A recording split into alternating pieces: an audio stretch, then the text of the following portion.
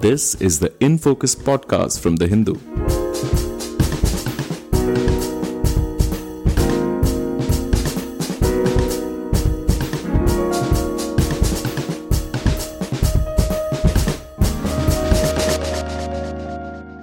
Welcome to the In Focus podcast. My name is Jayant Sriram and I'm your host for today. In this episode, we do a quick status check on the border situation with China, both about a clash that was recently reported and the continuing efforts at Corps Commander level to come to some kind of agreement on de-escalation and pulling back of troops. News broke on Monday, January 25, that Indian and Chinese troops clashed at Naku in North Sikkim last week, in what the army termed a minor face-off, resulting in some minor injuries on both sides. News of the incident was denied completely by Chinese media, but we'll start by looking at the details of what we know about what took place in Naku. Also, on the preceding Sunday, before the news of this clash broke, the 9th round of Corps Commander talks took place, and by all accounts, it was a marathon affair, though the statement that finally emerged was rather cryptic about what both sides were finally going to do. As we head into the 10th round of talks, what can we expect? And what can we read into the incident at Naku in Sikkim? I'm joined by Dinakar Perry, The Hindu's defense correspondent, and Anant Krishnan, The Hindu's China correspondent, to discuss.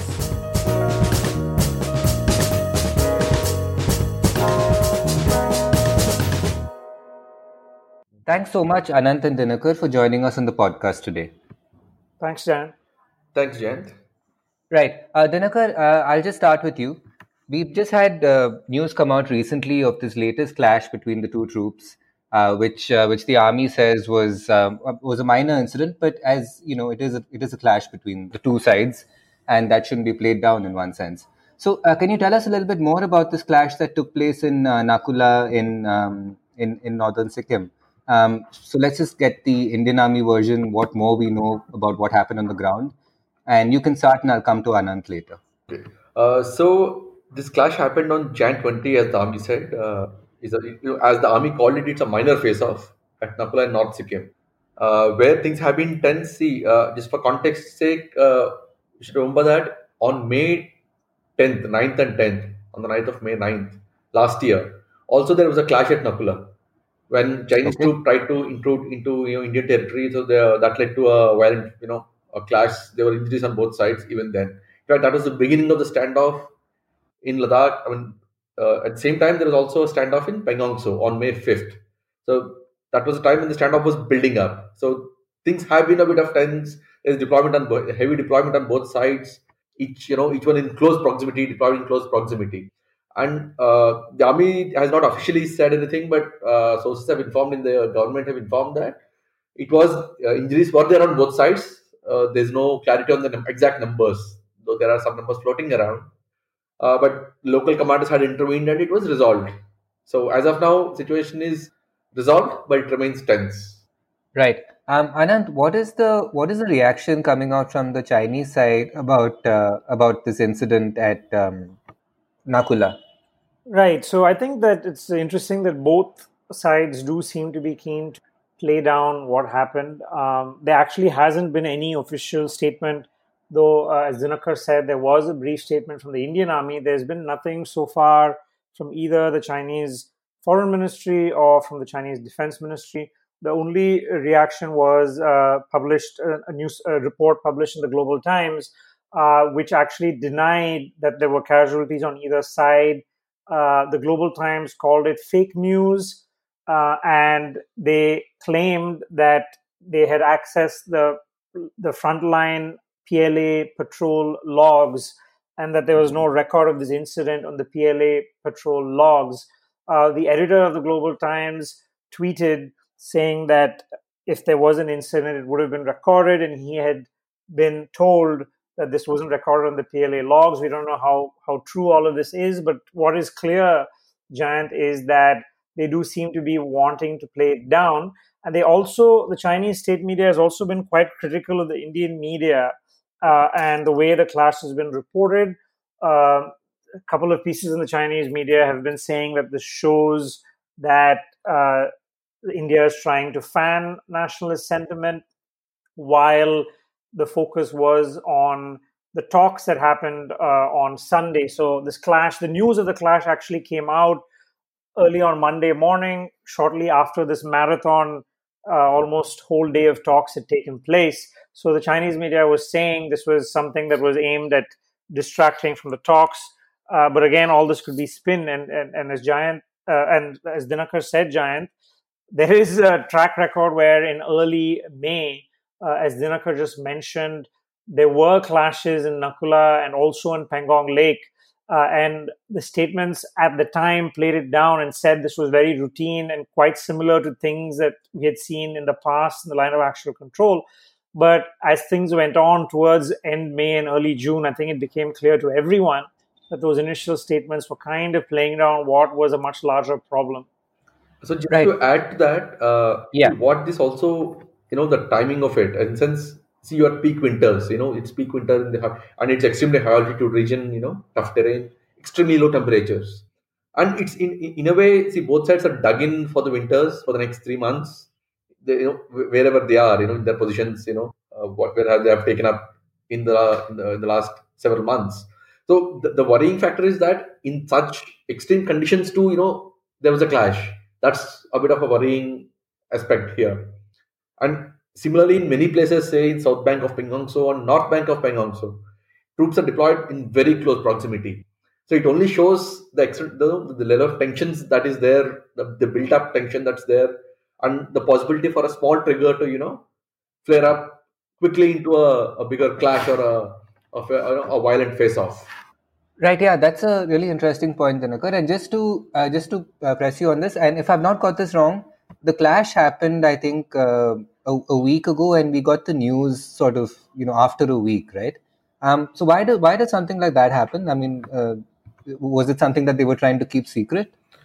Possibly, yes, because see the way the statement was, it actually, there was an attempt to kind of play down the thing and say that things were okay, they were resolved. Yeah, there, if you read the army statement, the only point which says there was something was saying there was a minor face-off. The rest of it says that the local commanders, it was resolved at the local commander level, and even what sources have said, different government sources have said was that yes, there were some minor injuries. There was emphasis on minor injuries, and that it's resolved now. Now things are okay. But definitely, they it was something they wanted to probably come to light. But yeah, once it came in, they tried to give a short statement just to so that things don't get speculated further. Right. So let's just come to the talks that are ongoing. Anand did mention that the ninth round of talks happened on Sunday, and he mentioned that it was a day-long marathon session. Although you wouldn't know it, seeing the communications that come out of these talks, because there's once again this kind of joint declaration to say that we will sort of jointly aim at de-escalation in an orderly fashion, or I'm paraphrasing, but something like that. But look, this is the ninth round of talks, and we're soon going to be scheduled for a 10th round. And given that we're still sort of in this phase of not really knowing what the actual de-escalation is going to look like, and any kind of timeline for it, where do these talks stand? What's really happening with these talks? Because side by side, there are these confrontations as well. Yeah, as Anant also mentioned, the talks went long. I mean, they went on for over 16 hours.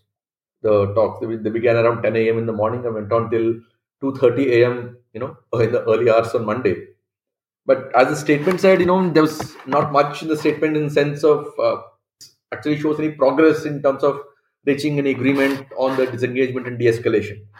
So, but that said, the fact that the one point again is the previous round of talks had happened in November. There was a long gap from the 8th to the ninth round of talks, and in between, in early November, we had reported, all of us wrote quite a bit about that, saying India and China were close to an agreement.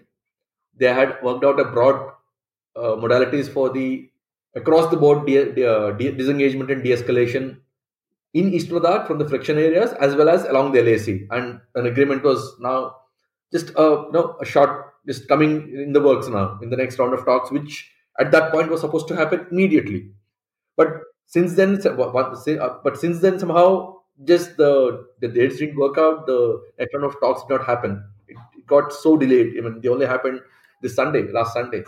So that's one. So it effectively, even now, officials and sources say that a broad agreement has been worked out. There's some understanding on how to go about.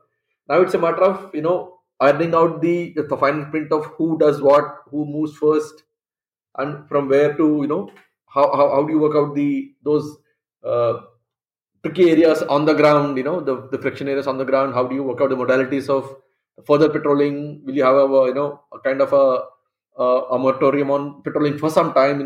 They're probably, that's where they're stuck. And as the agreement says, as the statement says, they use a few phrases. It says they had in-depth exchange of views on disengagement along the LAC in the Western sector, which is, again, has been India's stand. As India said, it has to be a package deal. In the past, if you remember, China had insisted talking about South Bank of Pengongso first, the Chushul area, that stretch, where India gained a tactical advantage in August by the local maneuvers in the heights. So China was insisting on resolving that first and then taking up the rest of other friction areas. But India had said no, that will not. India said will not accept that, and we were insisting on an across the board deal for a comprehensive disengagement and de-escalation, which itself would be spread over several phases, because the number of troops and equipment deployed, it will be a time-taking process. Not just the numbers, but also verifying at each step that the other side is complying with the assurances made, and so that you don't have a repeat of, say, Galwan, like it happened June 15th last year.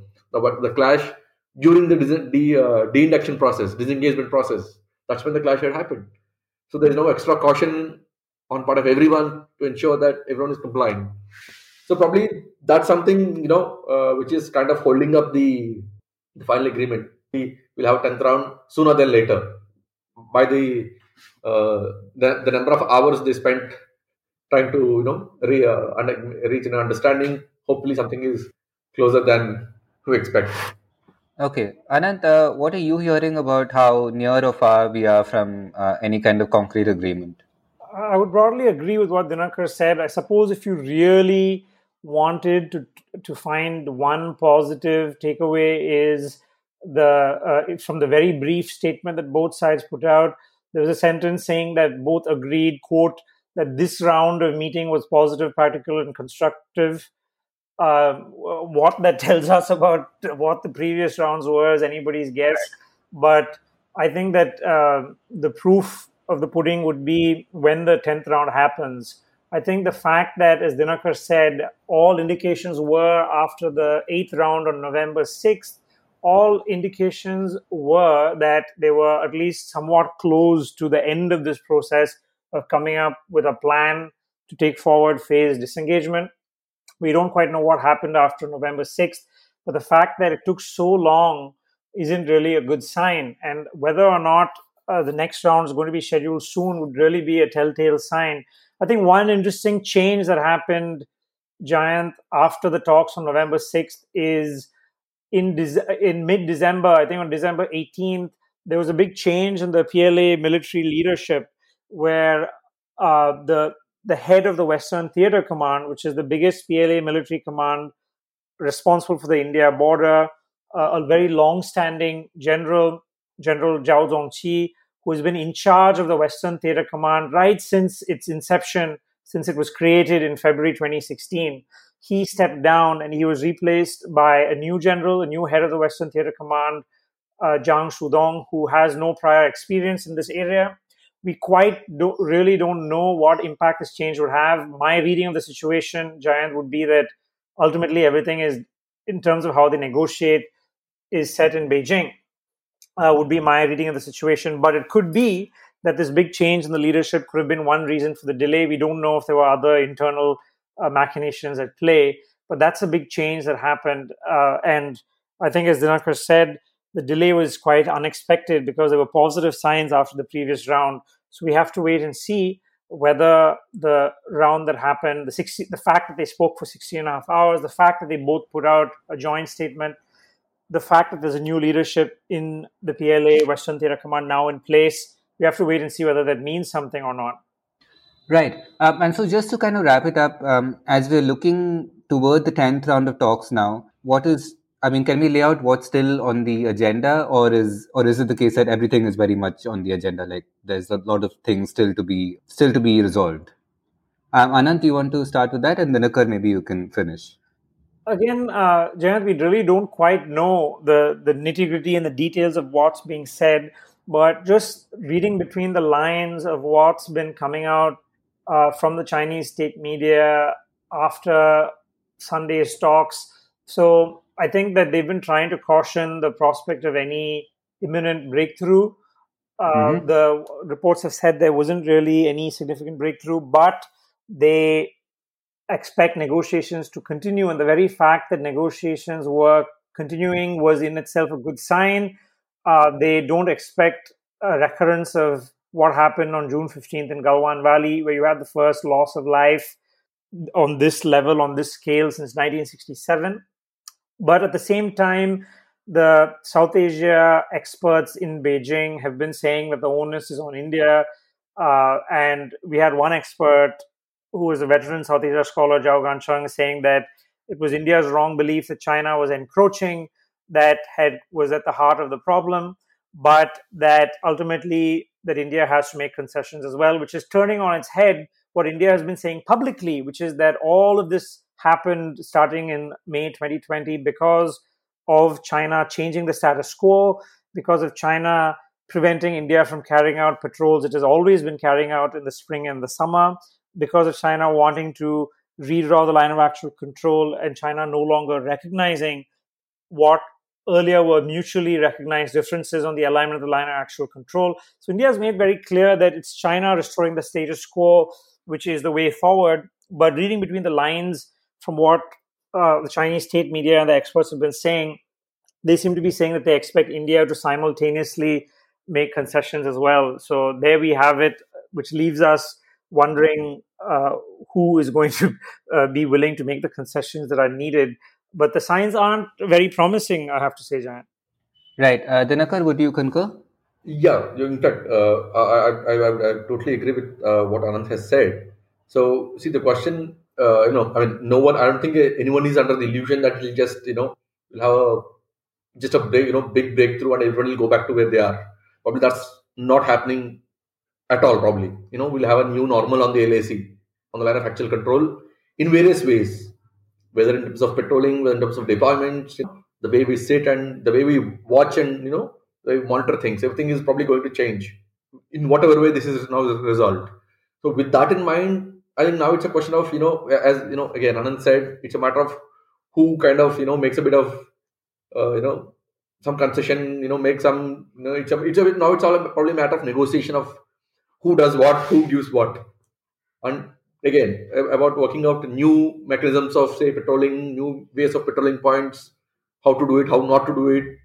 It's a matter of that kind of detail. By all indications, that's what it seems to be, at least. And on just to finish it, the one point, a couple of the positive indicators from the previous statement, if you see, where at least broadly, which shows that both sides are, one de-escalation, disengagement, though each one has their own proper interpretation of it in their own ways, is that, where they actually say they had candid, in-depth exchange views on disengagement, and where also they say both sides agreed to push for an early disengagement of the frontline troops, and where it also says agreed to hold the next round of talks at an early date to jointly advance de-escalation. So just picking from the short statement which is issued. So broadly there is a concurrence. So now it's a matter of working out and who blinks or who makes some concession on the ground. And that's the great irony, Jayant, as Dinakar just said. Ultimately, both want the same thing. Neither, Right. I think, wants to have a prolonged deployment of their troops through the winter. And just today, on Jan 27th, the Chinese government put out a statement where it was criticizing India's move to extend a ban on 59 Chinese apps that was announced in June last year. So I think China is obviously aware that they're even if these economic measures and costs might not deter the PLA, they are aware that this is spilled over into the broader relationship as well. So the irony is, I don't think this is something that either side wants to continue. But as Dinakar rightly described, the challenge now is going to be find a modality to disengage that both can agree on, and the way that they can do so in a time frame that suits both as well. And the other challenge here, just to flag it, is that see, you have about 3 months of winters, in the high altitude, Yeah. and as snow melts, things, open up again. The probability of something again happening only goes up. See, now there's everyone is literally frozen, so to speak. But that chances of any spillover, a localized clash happening, the probability of it goes up as summers come in again. So it's again in interest of both sides at the top levels to work out something sooner than later, so that you start some process of disengagement and de-escalation by the time summers set in. Because as the Nakula clash shows, on the ground there is tension, there is emotions and tensions simmering, which can break out in any form. That you can't really, beyond a point. Things can go out of hand. You just need a small trigger for that to happen. Right. Okay, I think we'll wrap it up there. It was particularly fascinating to hear you guys pick out these little coded intentions in the statement that came out. I think to the layperson reading that statement, that's not obvious at all. So thank you. I appreciate both of you making the time for this. And we will, of course, return to this topic once again in the near future, I'm sure. Thank you. Always a pleasure to be here. Thank you, Jan. In Focus will be back soon with analysis of the biggest news issues. In the meantime, you can find our podcast on Spotify, Apple Podcasts, Stitcher, and other platforms. Just search for In Focus by The Hindu. We'll see you soon.